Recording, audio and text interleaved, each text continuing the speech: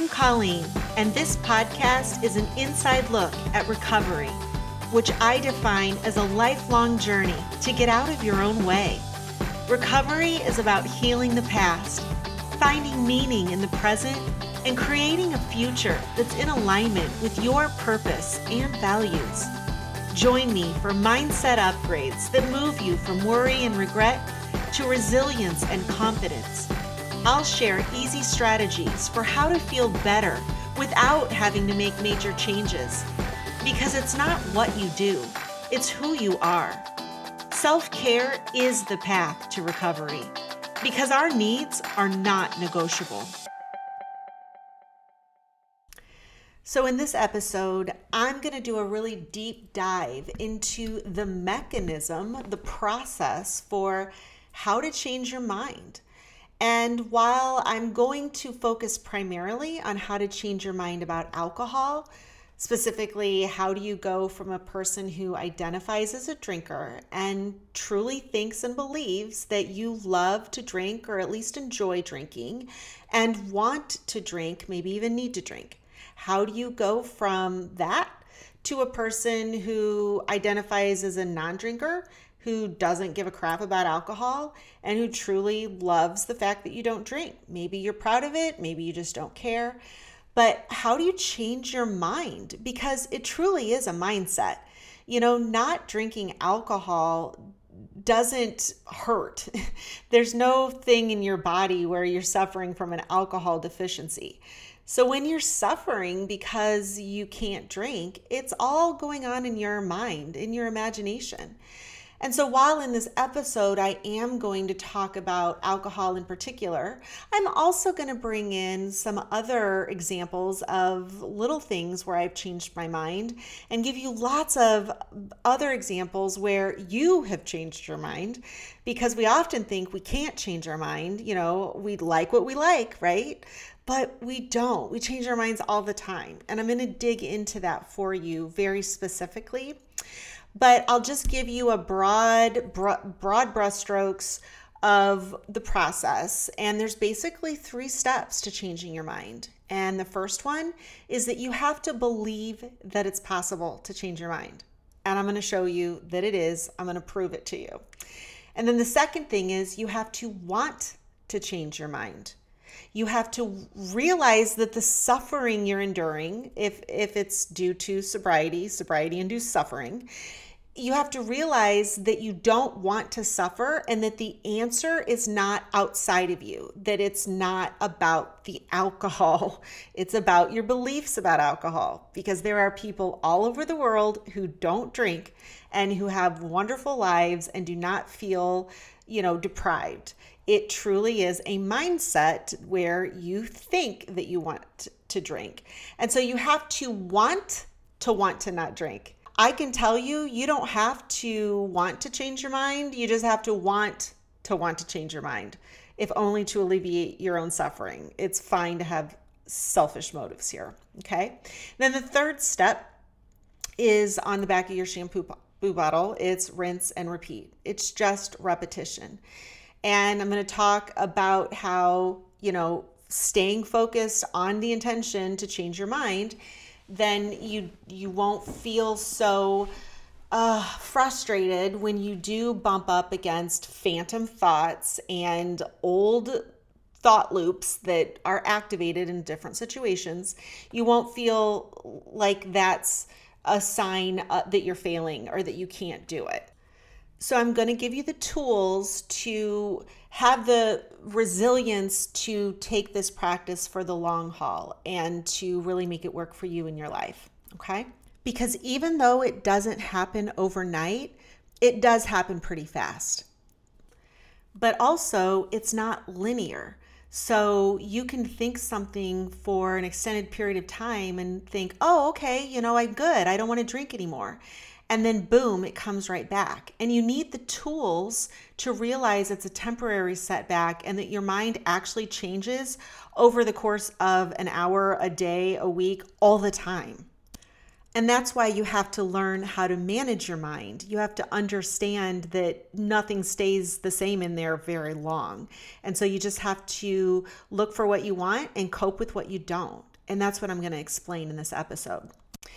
So the first thing I want to talk about is why managing our mind is so difficult.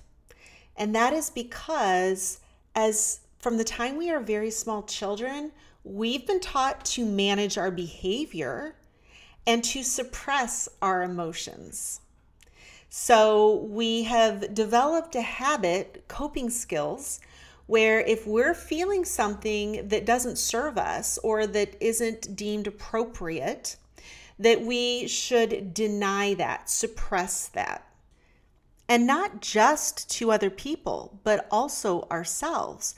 Because part of our self-identity is being the person that we are projecting, that other people see.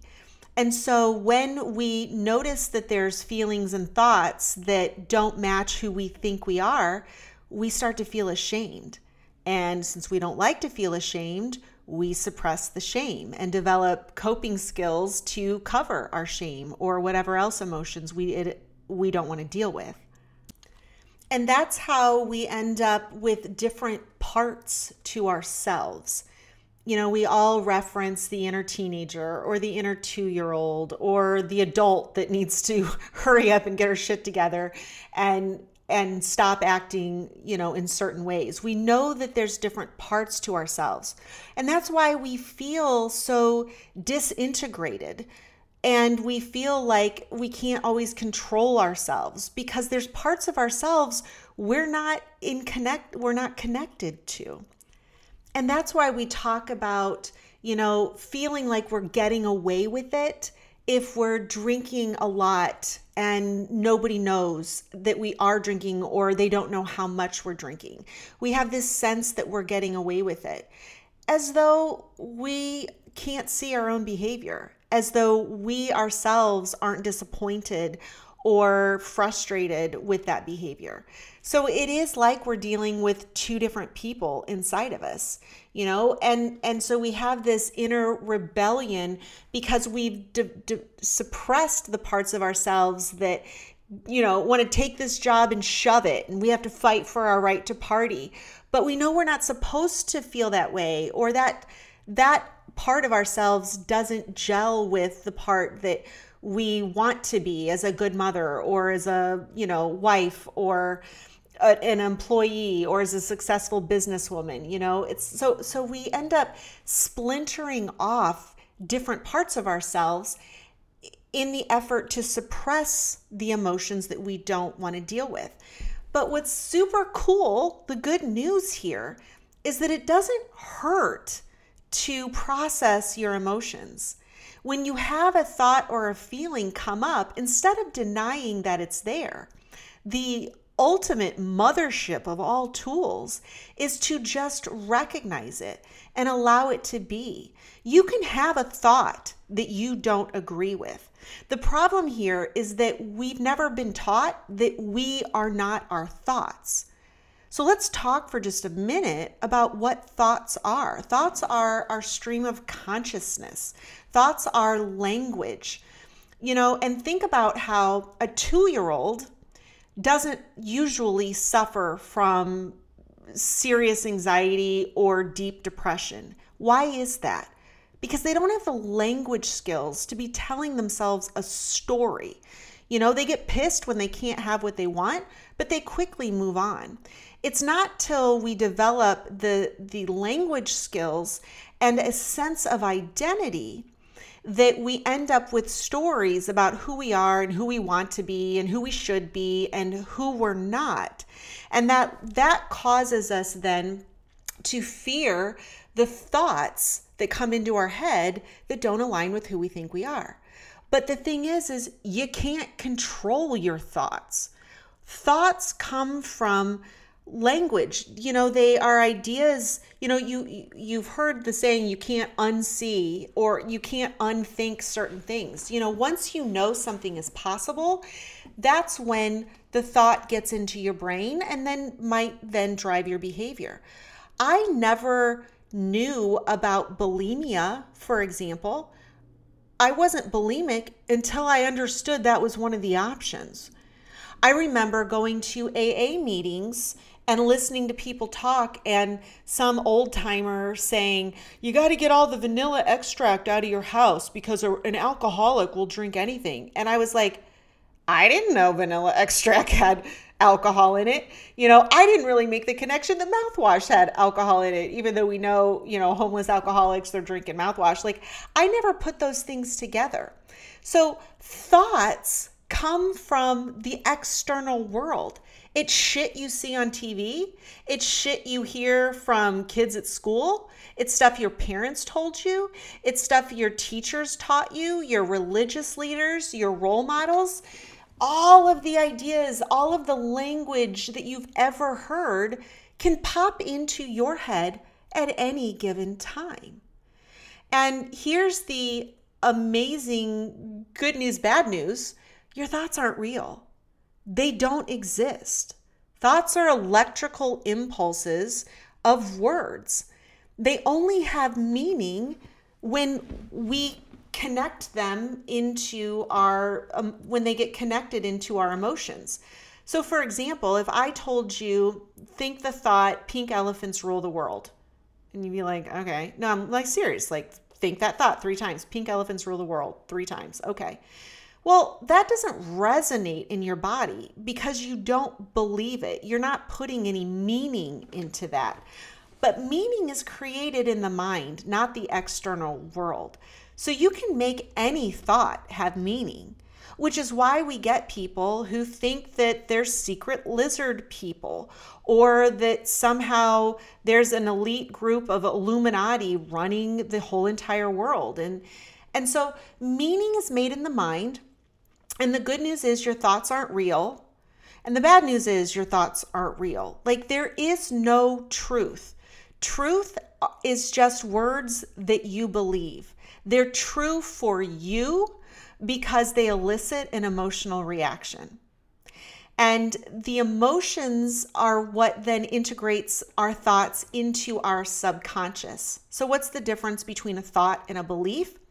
A belief is a thought you no longer question because it's been integrated into your subconscious. Your brain automates your thought processes. If you had to rethink and re-examine every single thought, you wouldn't be able to get out of bed. We have to live on assumptions, or we would be so overwhelmed with incoming stimuli that we wouldn't be able to function. So that's how the brain automates our thoughts. And then it uses our emotions, which are just the physical sensations of thoughts. You hear my words. Words have sound.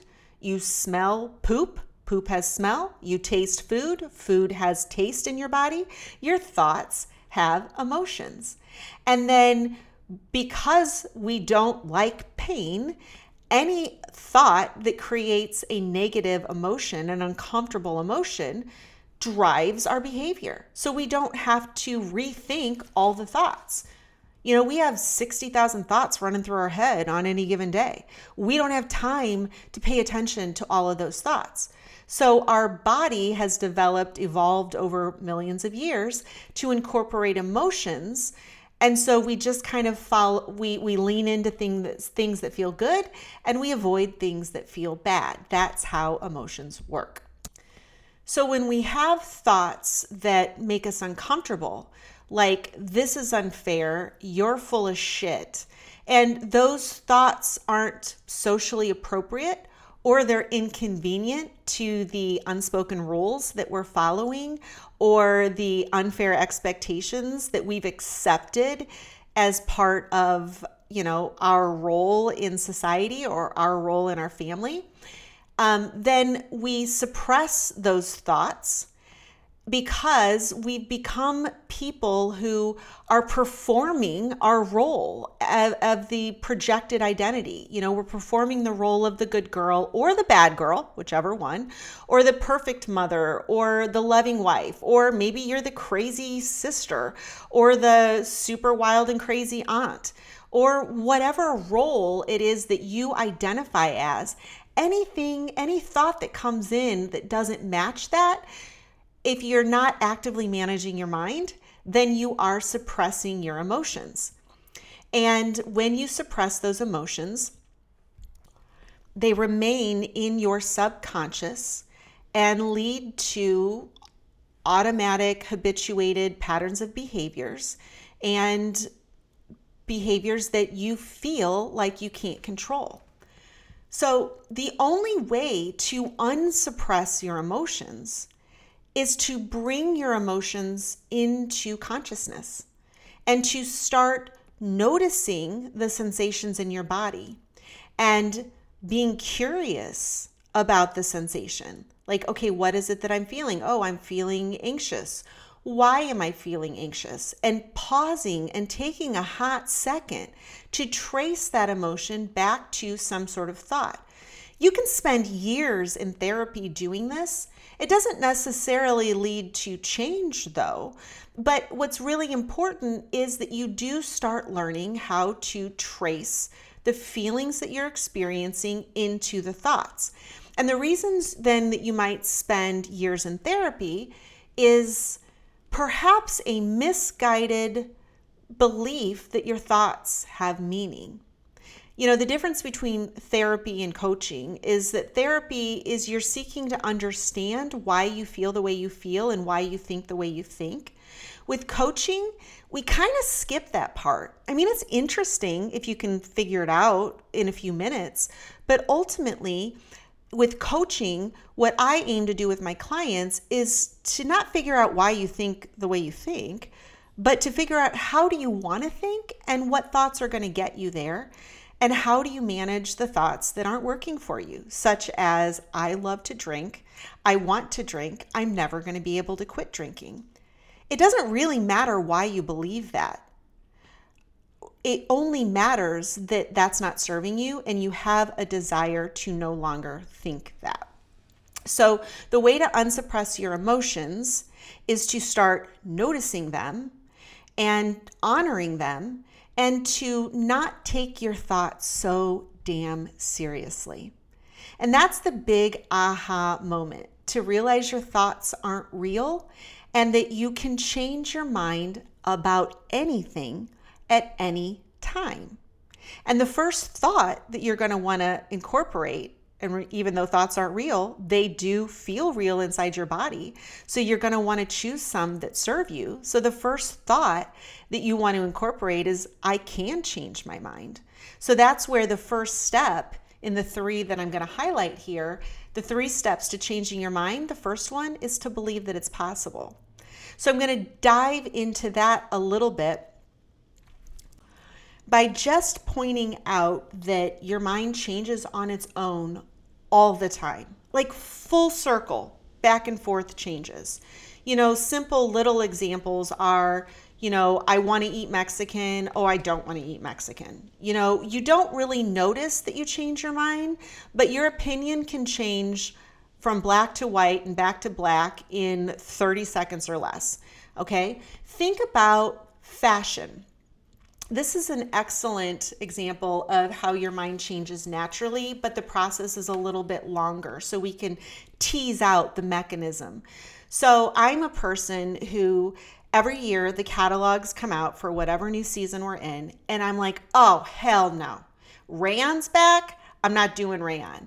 Or, oh my God, like I just started rocking my boot cut jeans and low-rise jeans, and now everybody's pulling their pants back up over their belly button like a bunch of Urkels. Like, I am not doing that. You know, all of a sudden everybody's wearing brown belts and black shoes. I'm sorry, black belts, black shoes. People, get it together. Okay, so my thoughts about fashion are always a few seasons behind. And if you ever see a picture of me, you're like, yeah, I get it. Where like my sister is always sporting the latest of the new styles.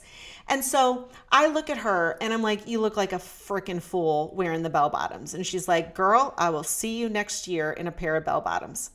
But what happens, the mechanism for my mind changing is that over time, the more I see a certain fashion, the more normal it looks. So I'm being immersed in fashions, and all of a sudden, like this year, everybody's wearing the peasant dresses, and I'm like, shit, I'm not gonna go back to wearing peasant dresses. And then by the end of the season, I got myself a peasant dress. The mechanism is that it's becoming normal in my mind. So repetition, immersion of whatever thought that you're going to be adapting, whether you're choosing it or not, just the more you see it, and also the more you see it on people that you admire. So when I see celebrities wearing the, high-waisted jeans and the black and the brown belt or the peasant dress, then it just in my brain, without my awareness, I start to make room that could be attractive, that could be beautiful, that I might too want to wear something like that. And another way our minds change, obviously, is if you're doing research or you're looking at information that alters your point of view. So you go to buy a new car and you think you want, the Honda, but after looking at safety tests or, luxury options, you decide, you know what? No, I do think I want to go with a different brand of car. I want the Toyota, not the Honda. So your mind changes when it's exposed to new information. And when you are given evidence that a current belief is inaccurate or undesirable. So when it comes to changing your mind about alcohol, the more you immerse yourself in people who are talking about the benefits of sobriety and listen to people who you admire. So finding role models of people who have been where you are and have gotten where you want to go. That is a really important part of changing your mind. And then also examining the evidence of alcohol. For me, I changed my mind about alcohol really probably over the course of a few days at the most. And what did it for me was, first of all, I was so hungover, and I don't mean because I had one night of some blackout drinking. The night before I quit drinking was just a normal night, but my consumption had gotten so high because of my tolerance that I was dealing with a hangover every single day. And I had done that for months. And okay, let's be honest, years, bottles of wine, not one, but two, or half a fifth of vodka, or that plus wine. So my body was hurting. Okay. So there was some evidence there. Now I had been denying it, but then in my first week of sobriety, the first book I read was Holly Whitaker's Quit Like a Woman. And she opened my eyes to how alcohol was affecting my nervous system, and that all the stress I was feeling was actually due to alcohol. I'd been afraid to quit drinking because every single day I was in withdrawals from alcohol, which is why I craved more alcohol. But I was under the belief that alcohol was reducing my stress. When I saw for real that alcohol was causing my stress, it was an aha light bulb moment. So changing your mind can occur, incrementally. It can occur in one split moment, but I'm just trying to show you that your mind does change. And if you believe that it's possible, if only by looking for examples in your life where you've changed your mind, whether back and forth and back, or slowly or all at once, it is possible. So the first thing in order to change your mind about alcohol is for you to believe it's possible. And I often talk about bridge beliefs. So I'll introduce that here. Let's say, even with everything I'm saying, you still don't believe me. And you're like, sounds good for you. Lucky you. I still think that I'm going to want to drink. I don't think that I can just flip a switch and become a person that doesn't drink. Okay, fair enough. That is not resonating in your emotional core yet. So you need a bridge belief. A bridge belief is something that you do believe is true and that does resonate. And maybe it conflicts with your thought that I can never give up drinking or that it's going to be hard to give up drinking. If those beliefs are still active for you, then try on a bridge belief such as, well, Colleen drank for 30 years and firmly believed that she would never quit drinking because she was a drinker. It was part of her culture. And that if she did drink, it would be, or did quit drinking, it would be super hard and she would be miserable. And that's why she procrastinated and avoided sobriety for as long as she did. Colleen believed that quitting drinking was hard and also impossible. And she now has no desire to drink alcohol and is proud of the fact that she's sober. So the bridge belief is, if Colleen can do it, she ain't got that much on me. Like, I bet I could do it too. Not, I have done it and I do believe it in this moment, but I could do it. Okay. So adopting a bridge belief will help you get from point A to point B. If you can't do it, but you can see somebody else did it, then you can adopt that belief. So when it comes in your mind that I could never not love alcohol, then when that emotion comes up for you, that feeling of, oh, fuck, this isn't going to work, hopelessness, resistance, when those feelings come up for you, all you have to do is say, well, it's possible for some people, and I'm a people, so it will be possible for me. I just haven't figured it out yet. Something like that. So finding words that go in your brain that resonate in your body, a bridge belief, I would describe an analogy where you kind of try on bridge beliefs like shoes. So if I say to you, well, just think the thoughts, I don't want to drink anymore. And you try those shoes on and you're like, nope, I still want to drink. Okay, then that's not the right belief for you. So just playing with it until you get a belief like, well, a lot of people have quit and they love being sober, so it must be possible. If you believe that, even on a scale of 1 to 10, you're at like a week 2, well, that's going to move you in the right direction. Okay. And so the second step in this process is that you have to want to change your mind. And really, the only thing you need to want to change your mind is for you to believe me that not drinking is super easy if you don't want to. It's not hard to not step in dog shit because you don't want dog shit on your shoes. It's not hard to not cut yourself with the knife when you're chopping your vegetables because it hurts and you don't really want to bleed. It's not hard to not drink the turpentine in the garage because it stinks and also it could kill you. Okay, so it wouldn't be hard to not drink alcohol if you believed that you didn't want to drink alcohol because you took the time to delve into the truths about how alcohol was affecting your nervous system and your sleep and your digestive system and your mental health, all of the things.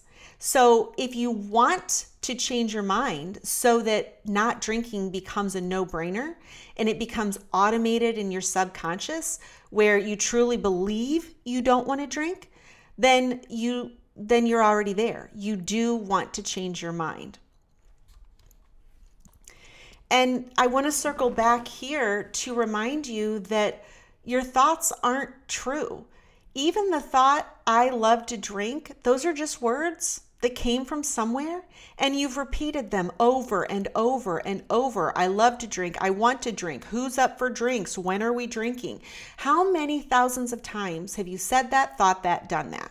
Okay. So the good news is you don't have to think, I don't want to drink thousands and thousands of times. This process actually can go really quick. Those light bulb moments are exponential quantum leaps. But if you understand that you don't have to take your thoughts so seriously, so when you think the thought, I want to drink, and that brings up some emotions for you, again, of resistance or defeat or feeling left out or deprived or whatever it is, if you just remember that that feeling isn't the truth. That feeling is just reflecting a thought that you no longer think, That thought is just an old thought pattern that's running in the background. And when you pull that up into consciousness and examine it, then it no longer has the same power as an unconscious belief wreaking havoc in your body, if that makes sense. You know, we get into this habit because we think we need to suppress our emotions, and we've become disintegrated in our psyche. We think that negative emotions hurt. We're trying to escape our bodies, you know, when we're cramming food down our throats, or we're pouring alcohol down our throats, or we're running because, you know, we can't deal with our anxiety. Not that running is bad, you know, whatever. Anything can be used to suppress your emotions. But when you're doing self-defeating coping mechanisms, for the most part, you're having feelings in your body and you're trying to escape your body. And what you'll find is that negative emotions, for the most part, don't hurt. Now, overwhelming grief, catastrophic trauma, that can be very painful. But it's not any more painful than, you know, breaking a leg or paper cuts. You know, I remember Glennon Doyle said those words, and I was like, oh, that was a little bit of a light bulb moment. You know, our worst emotions usually don't hurt more than paper cuts. Why are we flinching? You know, if you get out of your mind and stop trying to think your way sane and trying to think your way out of feeling the way you do, and just go in and notice the feeling and name the feeling and try to figure out the thought and kind of detach from the thought. Oh, that's just a thought. And then allow the energy of that emotion to dissipate, you'll find that even if it's uncomfortable, it doesn't hurt very bad and it doesn't hurt very long. And you'll even come to respect the negative feelings, because just any pain, whether it's physical or emotional, any pain is just your body's way of getting your attention. You know, so emotional pain is your body's way of saying, hey, we've got some conflicting thoughts down here. I'm going to need you to take a look. You know, we're trying to believe two things at once, like I want to drink and I don't want to drink, and it's not working. There's a lot of interference down here. There's a lot of static. Can you pause in whatever important shit you're doing and pay attention and pick a thought, and then, you know, acknowledge the other thought so that it can go away? You know, the more you ignore your thoughts and feelings, the more power they have over you. When you just look at them, you know, get them out of your body, write them down in a journal, whatever. But when you look at them and acknowledge them and remember they're not real, they just have real impact on your emotions, you just can learn how to deal with the energy of emotions instead of trying to figure it all out in your brain. And so this leads to the third step, where you do need repetition for your new thoughts, which is why, especially in early sobriety, the more time you spend immersing yourself in the sober mindset and reading Quit Lit and listening to podcasts and watching TED Talks on YouTube or talking with other people who are going through the same thing, the more you spend with your brain, choosing to put your brain on the sober mindset, the more this is going to happen on its own. Like I said before, the more you see and resonate with something, the more your mind changes naturally. So the more you can actively think thoughts like, I love being sober, I love waking up without a hangover, I feel so good without alcohol, I feel so strong, I feel so powerful, the more you can notice that sobriety feels good, the less you're going to ruminate over how not drinking feels bad. So thinking thoughts over and over, repetition, is the way you take new beliefs and they get integrated into your subconscious so that they become automatic. But like I said, this process isn't linear, and that doesn't mean that old pathways they don't really ever go away. Although, gosh, they sure kind of do. I mean, I really don't ever get caught for long thinking that I might want to drink again. Usually it's when I'm surrounded by drinking. Like the last time this happened, I was at a country music concert and I did spend about 20 minutes before I caught myself kind of thinking, well, I wonder if I should have a drink, but it was an old thought pattern. And once I realized I was in it and I didn't have to make it mean anything, I didn't have to make the fact that I thought about drinking mean that I wanted to drink. I didn't want to drink. I actually just kind of wanted to go home, and that's the other thing of getting underneath the belief, I want to drink. No, you don't. You want what the promise of the drink is, which is to feel less stressed, to feel more relaxed, to give yourself permission to take your shoes off and breathe, or to have fun, or decompress, or disconnect from your workday, or whatever it is. So languaging your true need, when you do hear the thought in your head, I could really use a drink right now, and be like, no, I could really use a massage, $1,000 cash in a bag, and somebody to make me dinner. Like that's actually a more true situation. So I just want to encourage you to avoid one of the biggest mistakes I see clients make is that they think that thinking about alcohol or going back to old thought patterns means something. It means that they're weak, or that they're going to suffer forever, or that they're always going to feel this way. But I just want to remind you that your thoughts about alcohol don't mean anything. They create emotions in your body. That's a true story. But they're not truth, okay? You have a human brain, and drinking was a habit for a really long time. So thinking about drinking is completely normal. Nothing has gone wrong. And when it's going to come up for you is in times of stress. The more stressed you are, the less logical you are. The more emotional you feel, the less rational your brain is. So it's not unheard of when you feel stressed. For the rest of your life, there may be a few moments here and there in times of stress where you think about drinking. But it doesn't have to mean anything. And if you learn how to detach your thoughts and don't take them so seriously, and instead ask, why did this come up for me? What is triggering these thoughts? And get really specific. Are you tired? Maybe you haven't had any time to yourself. Maybe you've got too much on your plate, So get curious about the thought. Let the emotion be there. Don't take it too seriously. So, okay, how do we land this plane? Here's what I recommend. If you really want to change your mind about alcohol, get very clear on a vision of how you want to feel about not drinking. And the first thing that might come up for you is that you're not even sure that you want to stop drinking. And let me tell you, that is the problem.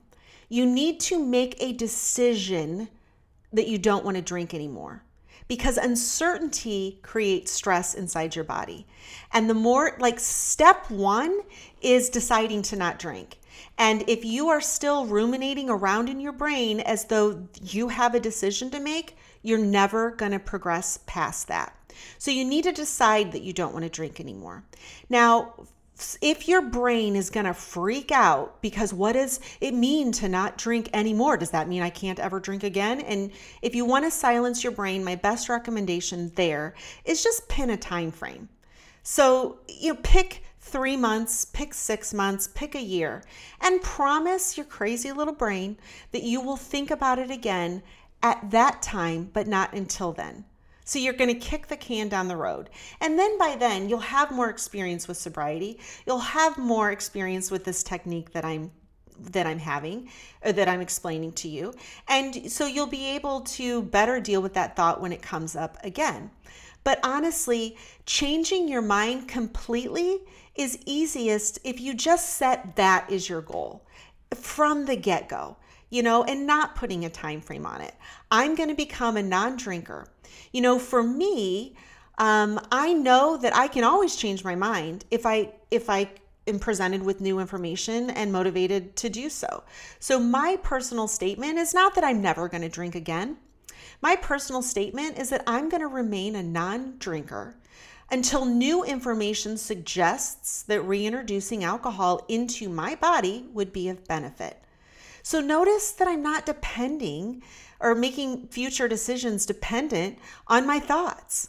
It would have to be something external, like a scientific study or some new source of information or whatever. It's not just my crazy brain waking me up on a Saturday morning and being like, hey, wake up. Remember that movie we saw last night about that woman who didn't drink for 10 years and then she started again and it went great? Like, maybe you should do that again. Like, me watching a movie of somebody who started drinking after they didn't drink, not new information. That is a fake story. And I'm not going to give that license to wreak havoc in my brain with crazy thoughts. So for you, make the decision to quit drinking, and then again, get very clear on how you want to feel about not drinking. What I recommend you do for this is to sit down and write out how you want to feel in different scenarios, not how you think you will feel. That's a huge no-no. You have to choose between worrying about how you think you'll feel based on your current mindset, which is what you're probably doing right now or what you used to do. You're worrying about, how will I feel if I go to the event and somebody offers me a drink, or somebody asks me why I don't drink, or somebody asks me if I'm ever going to drink again. Okay? In that mindset, you're worrying about how you'll feel. You have to choose between that and simply focusing on how you'll feel once you adopt a new mindset. This is the game changer, folks, okay? So picture the exact same scenarios that you would worry about, and then step outside of yourself. See yourself as a character in a movie or a story.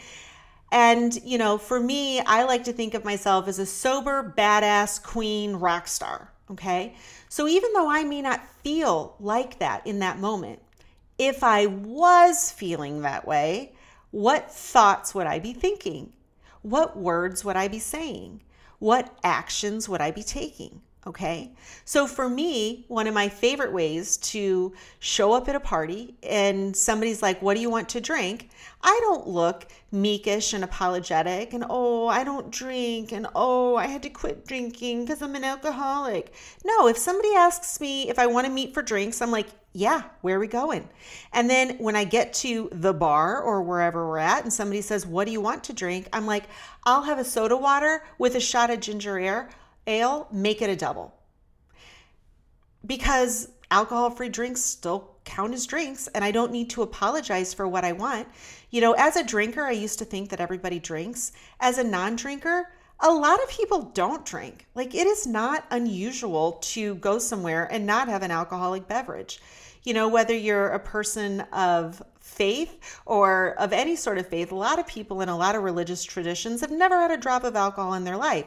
And they're following around our party bus, having a good time and drinking whatever they drink. Like, it's not a big deal to not drink alcohol. So think about the scenarios that are causing you your biggest, you're doing loops around the cul-de-sac of stupidity. How am I going to feel? And I don't know what to say. And just imagine, okay, if I was the rock star, sober, badass queen, non-drinker, what would I be thinking? How do I want to feel about not drinking? Because I already made the decision that I'm not drinking. And so I can either tuck my tail between my legs and act like I'm, a drinker who doesn't drink, or I can show up with all new moves and an all new attitude. So just to hit the recap button, how do you change your mind? Number 1, you believe that it's possible. Number 2, you want to change your mind, and you're willing to, employ techniques and strategies. You're willing to work on it. You're willing to try and fail and try again because you believe that it's possible. So you want to do it. And then the third thing is to repeat, and just stay focused on it. Notice when it's working, notice the situations where it feels harder, and just continue to give yourself what you need to practice staying comfortable with uncomfortable feelings. They're not going to kill you, and stick with it. Keep a positive attitude. It is possible. Changing your mind about alcohol is the easiest way to fall in love with an alcohol-free life. It's the easiest, simplest thing in the world to want to feel better. So good luck with this. Reach out if you have any questions. Thanks for listening. And hey, if this sounds like something you want to pursue as a strategy and you'd like my help in changing your mind about alcohol, sign up for my 10 Days to Spontaneous Sobriety course. I've added a link in the show notes. And whether you need to get sober or whether you're struggling to stay that way, I've got everything that you're going to need to quickly and thoroughly rewire your brain so that you can feel calm, clear, and confident as a non-drinker. Thanks for listening. If you liked what you heard, please take the time to rate and review the show so that other people can find it. I really appreciate it. And check out the show notes for any resources I've mentioned, including links to follow me on Instagram and join my private Facebook group where I connect with my tribe every day. I love it in there and we have so much fun. And finally, if you're ready to redefine sobriety so that you can feel excited about quitting drinking, follow the link to my 10 Days to Spontaneous Sobriety course, where I will help you eliminate, eradicate, obliterate, cancel your desire to drink. Because looking and feeling your best is addictive too. I'll see you soon.